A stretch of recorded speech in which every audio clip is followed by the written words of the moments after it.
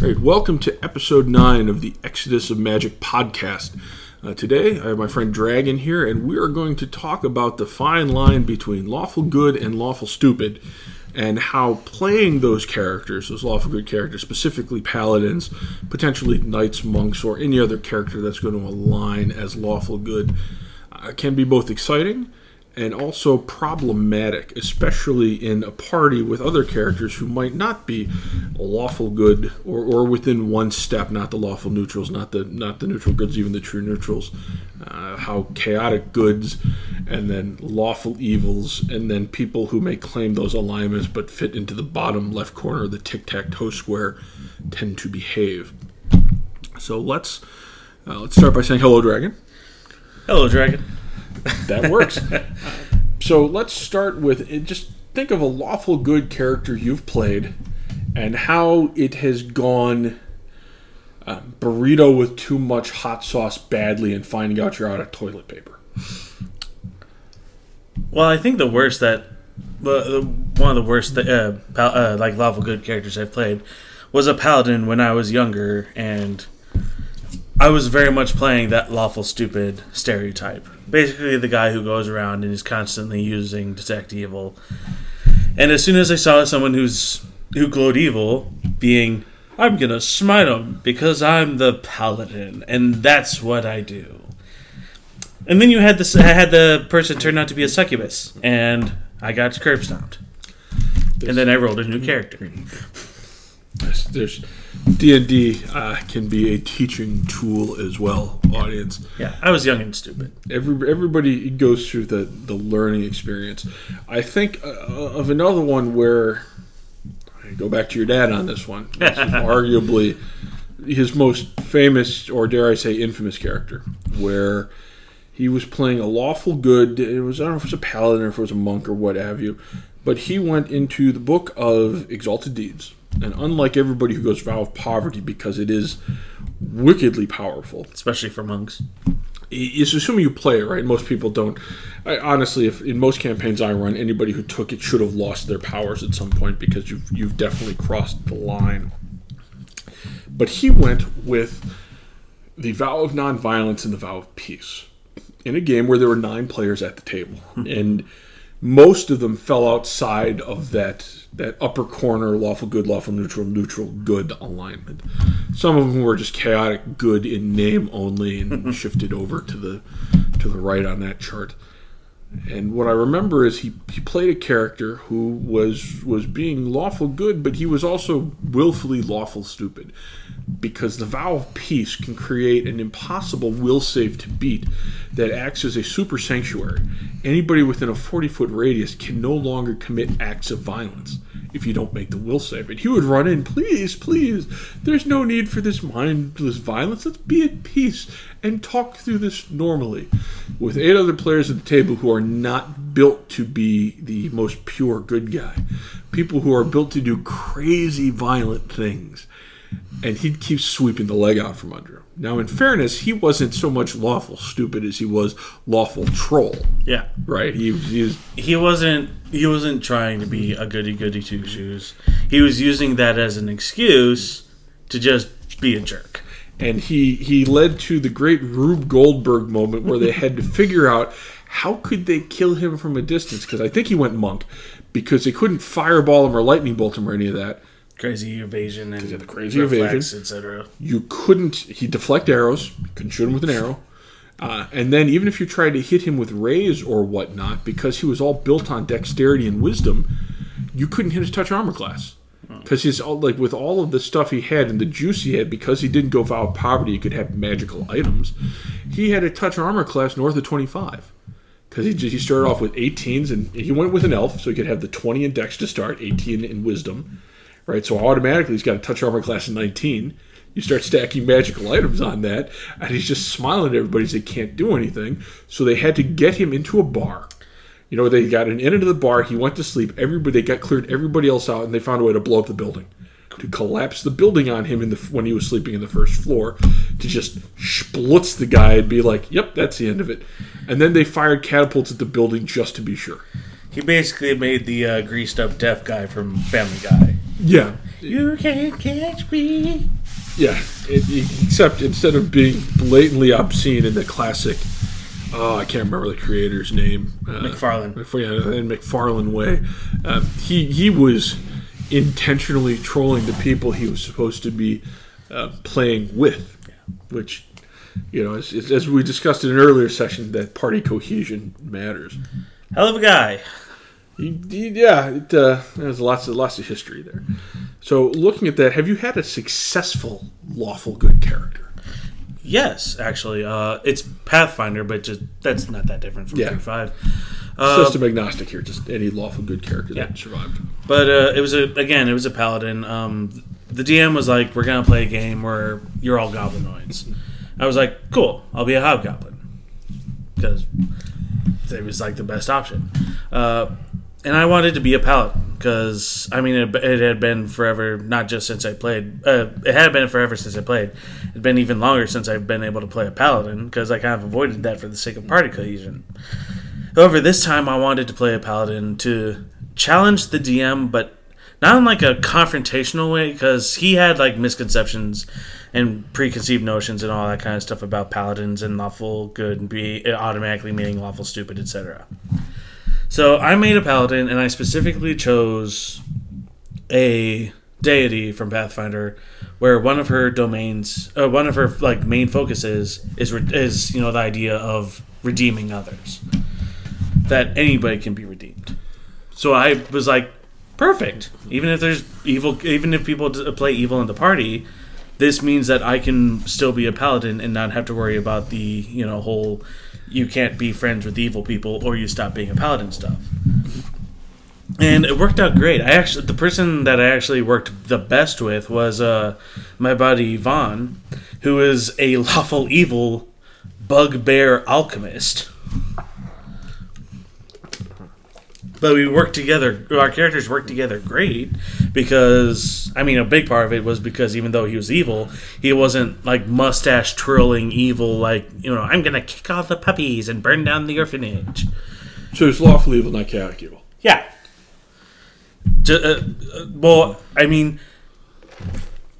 He was lawful evil, not lawful stupid evil. Because lawful stupid isn't necessarily just for, lawful good people. Well, I challenge that. Because with lawful evil, in order to make lawful evil work in a party, especially if you're not an evil aligned party, you have to be the smartest person in the room. Right? It just doesn't work otherwise. Because then you lose order and you slip into neutral evil very easily. Right? Whereas as lawful stupid, as you're taking lawful good to such an extreme, you're being a moron who's making it clear people can't work with you. Lawful evil, to do it right, you'll have to be more of a manipulator, but you still have to have your perspective of the common good. It's the idea that the bad guy doesn't think of himself as a bad guy. Further down the thing you go, the neutral evil guy doesn't think of himself as a bad guy, but he really needs to take a look in the mirror. And the chaotic evil guy damn well knows he's trying to be the bad guy. Yeah. Right? There's the Joker. And then, like, on the lawful good side, there's the, when you slip from lawful good into lawful stupid, usually accounts to the point where you're behaving in a way where you can't work with other people if they're not directly on your line of action. Right? It's the inability to compromise because my way is the right way. Well, I'd argue that, you talking about like lawful evil being manipulative and whatnot. In a lot of ways, you kind of have to be that way with lawful good if you're in a party with evil people as well.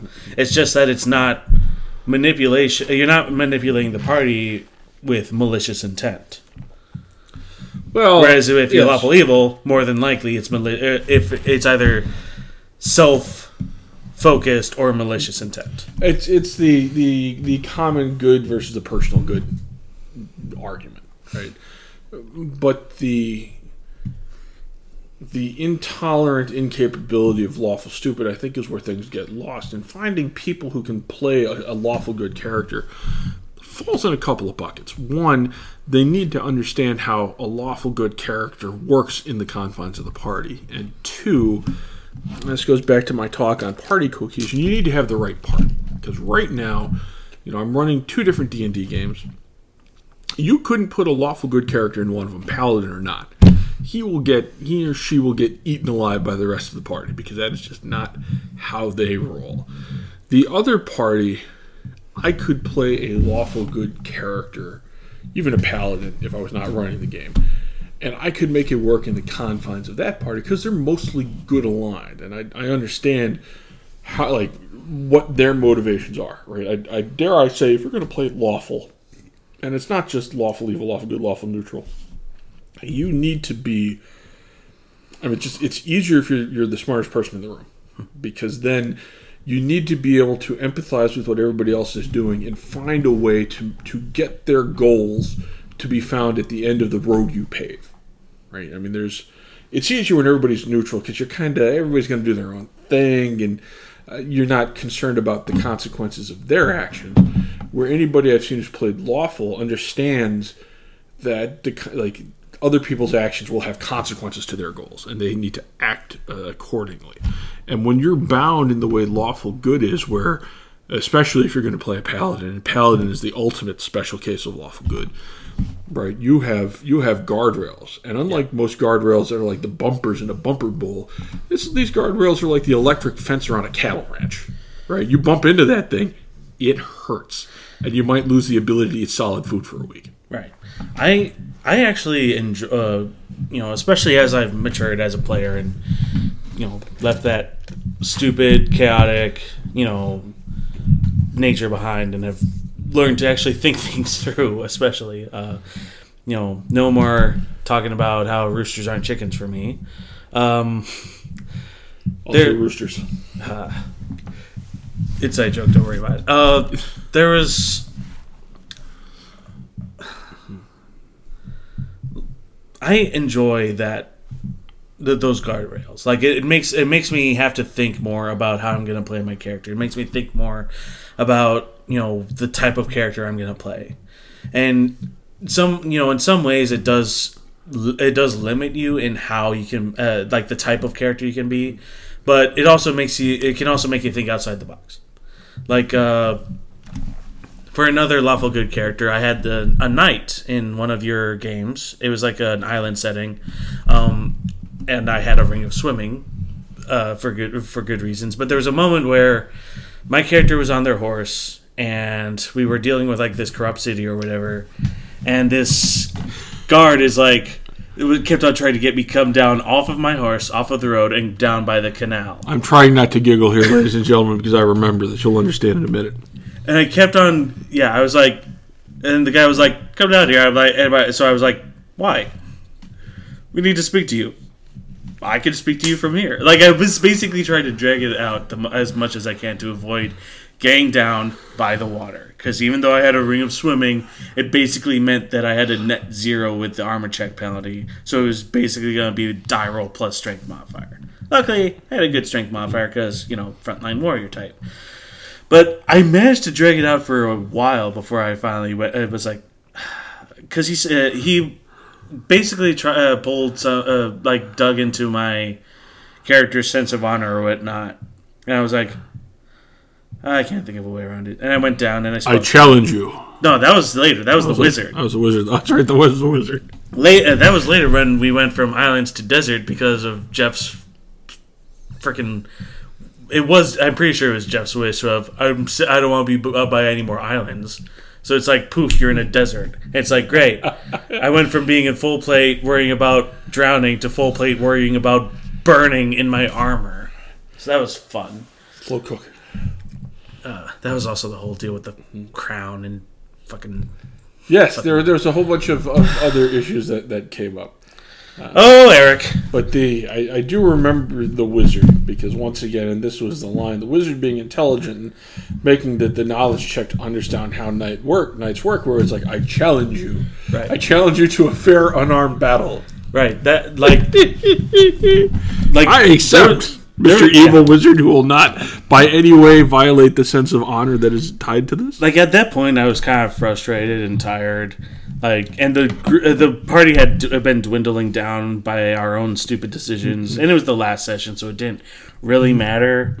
So my character was like, fine. I drop my sword, I close distance, and I clock him. And you told me I almost dropped him with that punch, which would have been amazing. Yep, before Wizard. But if I had been thinking more clearly, I could have just gone, I do not accept this challenge. And just closed distance and swung with my sword instead, which definitely would have dropped him. Yeah, the charge from the horse would have added the damage.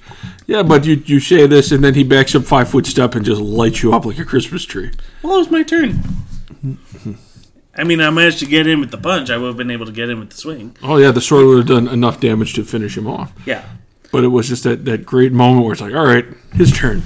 Goosh. But that was not a issue of me being lawful good. That was completely an issue of me being tired and not thinking of that option of just being, I decline, your challenge, which I totally would have been within my rights to do. I will let you hear, for the good of the podcast, say that in this moment right now, dear audience, I will back up his story that he was tired, and that's the reason why this mistake was made. There was in no way any other factors involved in this. A big part of my tiredness was emotional tiredness, because I was the one lawful good character in a party of chaotic neutral and air quotes chaotic neutral characters.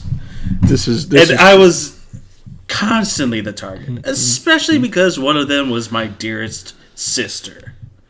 This is true. I mean, if we learned anything from that, you shouldn't be at the same gaming table as your sister. I think that's definitely a lesson learned. I love my sister, but not at the table. I think of the lawful good characters. I've only in 3.5, I've only ever dared to play a lawful good character once, and I did it because I knew the other 3 players at the table were good aligned characters. They were playing them as good aligned characters.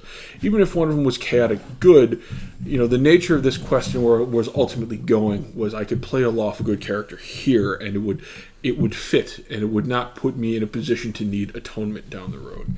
And this was late in the game, and dare I say, if you can make a higher level lawful good character, the survivability goes up dramatically.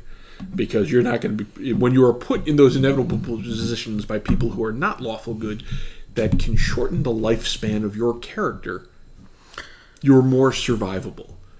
So I built a Goliath, and I was allowed to take the vow of poverty because I had a very clear character idea, who went ascetic knight, so he was stacking monk and paladin into being a wrestler. Mm-hmm.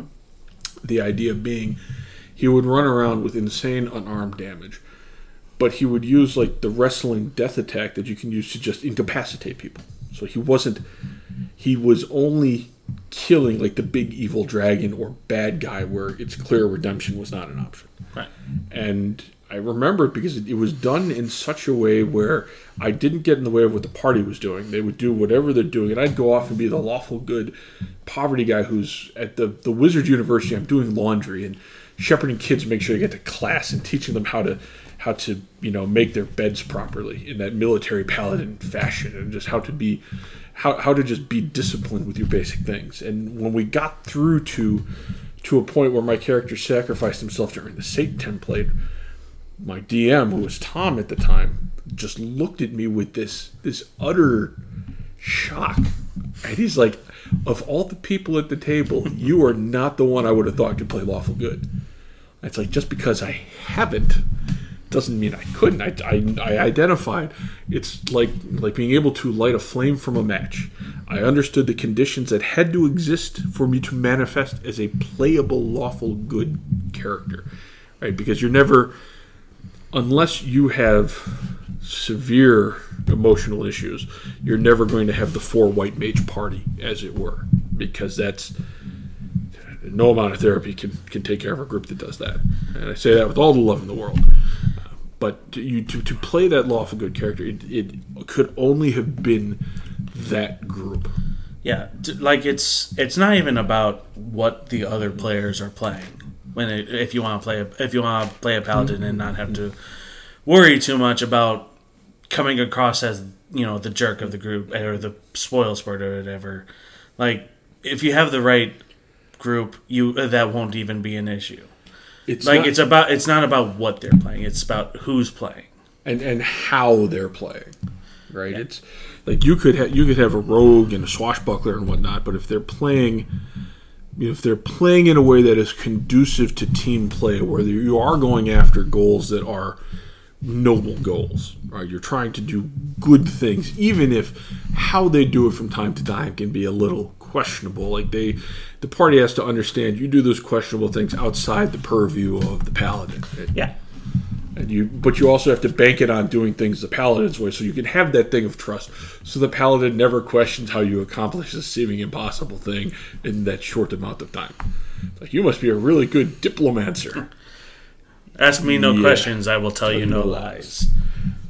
I had a party where somebody else was playing a lawful good character. He was playing a lawful good Kensai, and I was playing a rogue, and we had an understanding. It's like whenever something bad had to happen, it's like, I need the wisdom of your forefathers. Go out into nature and seek me an answer. And then while he was gone, I would solve the problem that the lawful good character couldn't.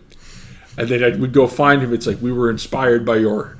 Because my character was a bluffomancer, as it were. It's like, listen, we got this thing done, and we didn't have to kill a bunch of people to do it.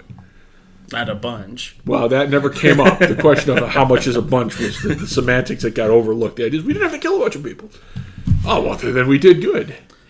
Yeah, we did. I just remembered another fun lawful good character I had. Again, it was a paladin because it was 5th edition, so knight wasn't on the table.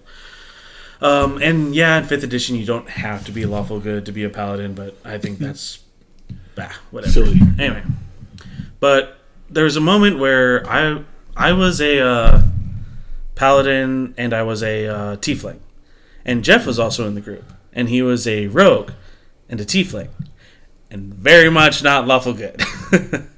I don't think he was evil, but he wasn't good. Yeah. And we had a moment where we were dealing with some cult or whatever. It was like in a pre-built adventure thing, and we had to survive. We had 2 survivors from an attack against us because the wizard of the group had, actually no, it was him as his bard. Yeah, he was a bard, not a rogue. He slept. He used the sleep spell. So we had 2 prisoners. Each of us took a prisoner to interrogate. Now, my method was basically, I drug him to like a clearing of the woods. I took a length of rope. I fashioned a noose, put it around the guy's neck, looped the other end of the rope around a tree branch up high, put down a stool, forced him up onto the stool, and just leaned my foot against the stool and said, "Let's have a conversation." In just a nice, pleasant tone. And it worked. I got the information I wanted. His tactic, meanwhile, involved, I think, fingernail removal. I don't know. Yes. Yeah. And, hey, nothing I did was, I didn't hurt the guy. I didn't tell him any lies. I just made him believe that I would do this. And if I had failed that intimidation check, which I easily passed, I would have just let him go. I wouldn't have gone through with it. Yeah. I mean, it's a weird fine line in knowing how where you can get to it before you have to stop. Yeah. And thinking about the 5th edition and the idea of the paladin not as lawful good, I think in that perspective, it shouldn't be called a paladin anymore. Like, if you're a holy warrior, kind of like a favored soul in 3.5, that fits it where you are the holy warrior of a deity. And you get the extra juice because of it. That made sense. But traditionally, the paladin had the honor code and was noble and in a lot of ways you're limited, but you're limited for a reason. Paladins are pretty juiced compared to other classes, especially starting out. Like, you got some, it's not a lot, but you get some healing ability. You're a frontline warrior. Eventually, you can get some spells that make you even better of a frontline warrior. You get to be immune to fear and disease and all that kind of stuff later, eventually. You get the saving throw boosted 2nd level. Yeah, you got some, paladins are pretty juiced, especially, especially if you roll well for stats, because you kind of need strength, con, wisdom, charisma. So you need 4 out of the 6 to be at least decent. Well, in 2nd edition, and this is where paladins really got their shine to appreciate how special they were to actually play a paladin, is you had technically in 3rd edition, you don't have hard and fast stat requirements. But with casters, for example, you need to have, like a stat of 10 plus whatever to cast 10 plus spell level. Spell level to cast. So you need 11 for first level spells, 12, etc. Yes. And then with the rogue, right, if you don't have a good dexterity and intelligence, you can't do the rogue things. Like the bards, no charisma, you're not convincing anybody. And the fighters, if you don't have that strength, you're just you're stacking feats, but you're not really doing a whole heck of a lot. In 2nd edition, each class had a hard and fast, you have to have these stats to be this class. So that's why any of us who played that long ago are used to the idea, well, I have terrible stats, this guy's a farmer, and I'm going to re-roll. Now, it's the old, I rolled a farmer, is how we'd say it. But back then, you needed to have like a 17 charisma. And in 2nd edition, charisma was the proverbial dump stat because you didn't have skills or whatnot built on that. So it was up to the DM to kind of deal with how things were. And really, every party I'd been in, with the exception of one, was filled with those scraggly-faced whatevers because, oh, look, I had a 6, it's my charisma. Because it didn't have a measurable mathematical tie into every other stat. Con was hit points in some of your saving throws, dex armor class. Wisdom was the spell casting for a wizard, intelligence for the arcane guys, and strength, obviously. Charisma there's no chart where charisma ties to anything.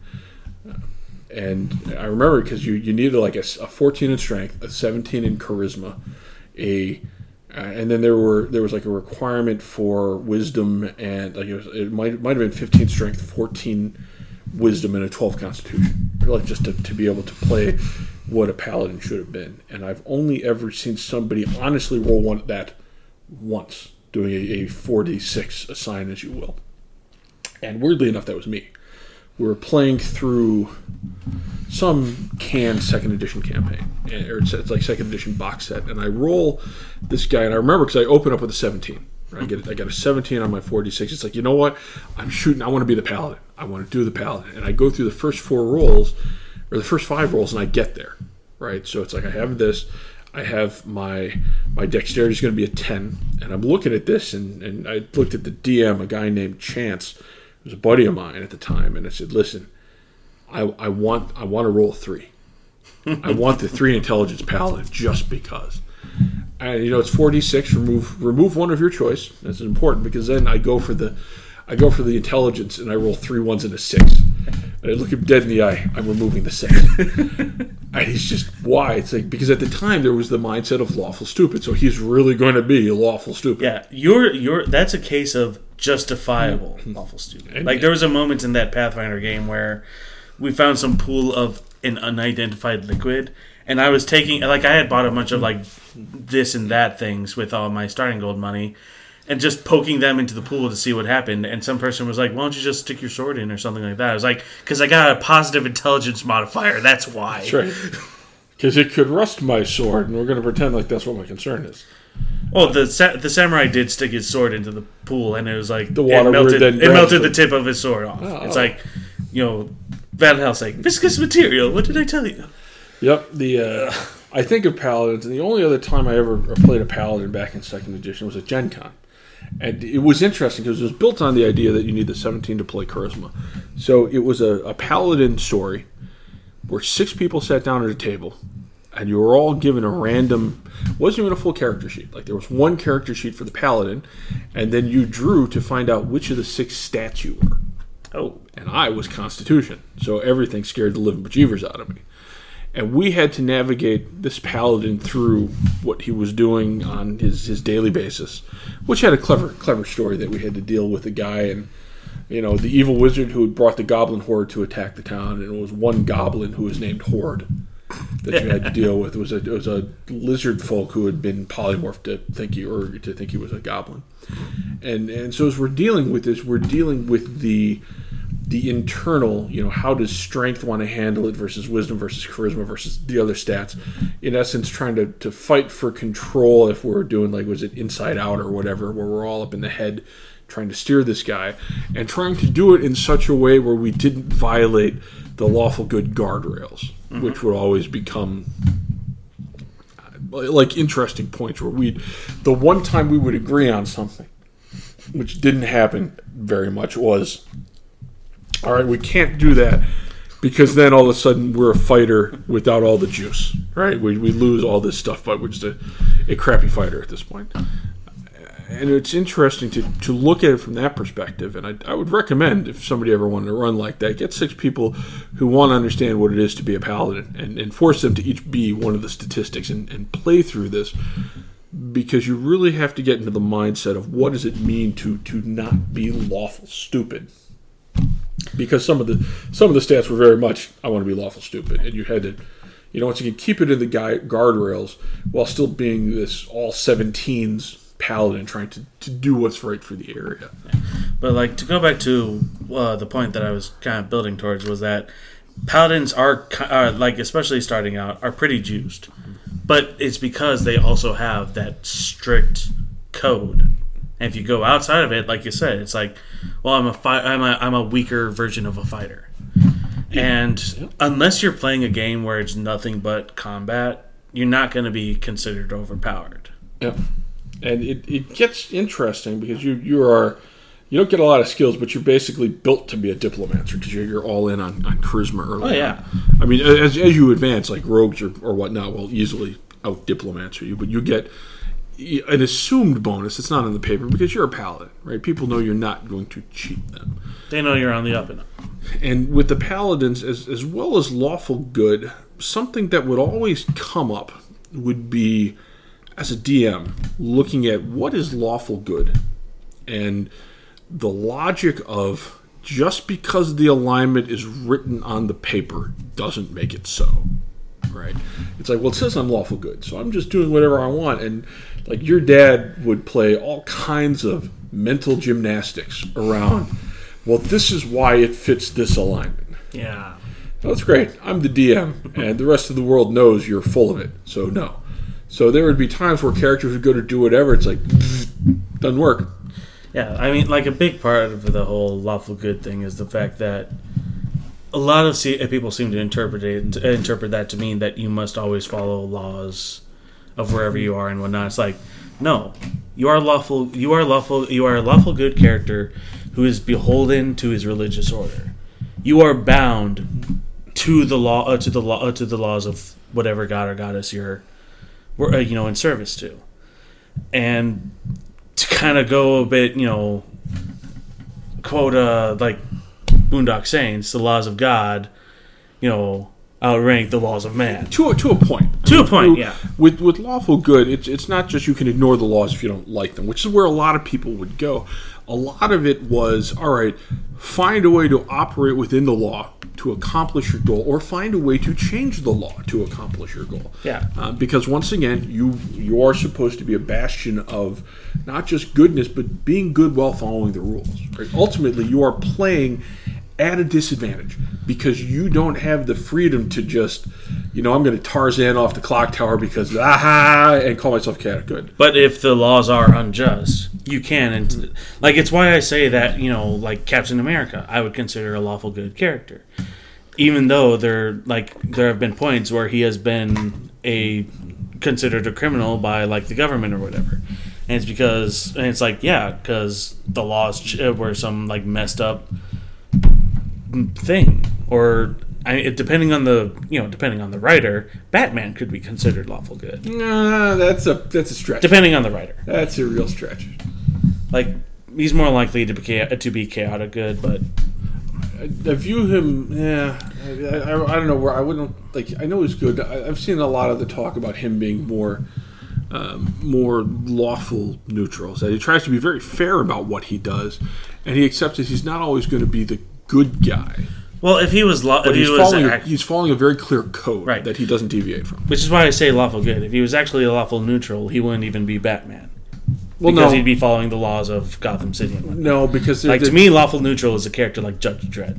But he's a clear sign. But with Batman, there's Batman follows his code, and Batman doesn't break from his code. But the reason why I can't go purely good, I would take the end scene from Batman Begins. I don't have to kill you, but I'm not going to save you. Again, depending on the same can be said for pretty much any comic book character ever. because that's kind of a issue with Western comics is different writers coming in and out and characters shifting, and that's a whole topic for a different podcast. But yeah, Lawful Good it's a complicated thing to play, especially if you're paladins, knights, and monks. And I'm pretty sure those are the only ones that have like if you change your alignment, you lose your abilities. Though paladins though monks and knights can you don't necessarily. It's only the lawful part that matters for them. For the paladins, Lawful Good, you can atone and work to get it back. Right? Yeah, you can. As long as you haven't gone so far down where, screw the orphanage, orpha kebabs, right? No, as long as you can't do that and then go to the church and be like, I'd like to order one atonement, please. It's like, you still got orphan ash on your boots. Get out of here. Yeah, until you've actually done something to make yourself worthy of going on an atonement quest. It's like, no. I actually think it'd be interesting to go through that, but anyway. No, anytime I've had to deal with that where somebody has clearly, as they say back in the day, gone off the reservation, you have to acknowledge you've done something wrong, and people will always try to justify their actions. And the argument, especially counting neutral players, if you're trying to justify your actions, you've already lost, because that means you've given up on what it means to be a paladin. Yeah. Because it's ultimately a paladin, especially lawful characters, Lawful Good, especially at the top of the pyramid, are ones who will openly acknowledge their faults and take responsibility for their actions, which in my experience isn't how most D&D characters get played, right? There's always but there was this. There's always something else that caused them to do whatever to justify. If some external force justifies your actions, you're not a paladin. There's also the issue of some players where if they do that, it's like, and they lose all their paladin stuff because players for the most part see their characters as disposable and replaceable. Will go, well, my character jumps off a cliff as some kind of atonement. I'm gonna write up a new character, and I'm not a fan. I like having characters with character to them. Characters that stick around. Yes, I try to alleviate that. That's a whole nother episode on how do you make characters that aren't disposable. How do you make players give a crap? I'm going to write that down because that's going to be a future podcast. How do you force characters to not be disposable? But I think as far as Lawful Good goes, I think we've kind of covered everything at this point. Yeah, it's complicated. It can be, if you got the right people to play with, it can be, and the right mindset, it can be a lot of fun to play. Lawful Good character, and it's nice to just play a character who's a good person sometimes. Yeah. It's nice to play a good person. Unlike how most of us are in real life. At least not to that degree of good. Yeah. All right, Dragon. Thank you. This was good. This was episode 9 of the Exodus of Magic podcast. Lawful Good versus Lawful Stupid, and riding the lines in between to make a character that can both be played properly, be fun, and work with a cohesive party. Yeah. Thanks for having me again. Very welcome. Going to be around again. Yeah, we'll definitely talk to you in the future. So once again, this is Dungeon Master Eddie with the Episode of Magic podcast. Thank you, and we'll come at you with episode 10 in the near future.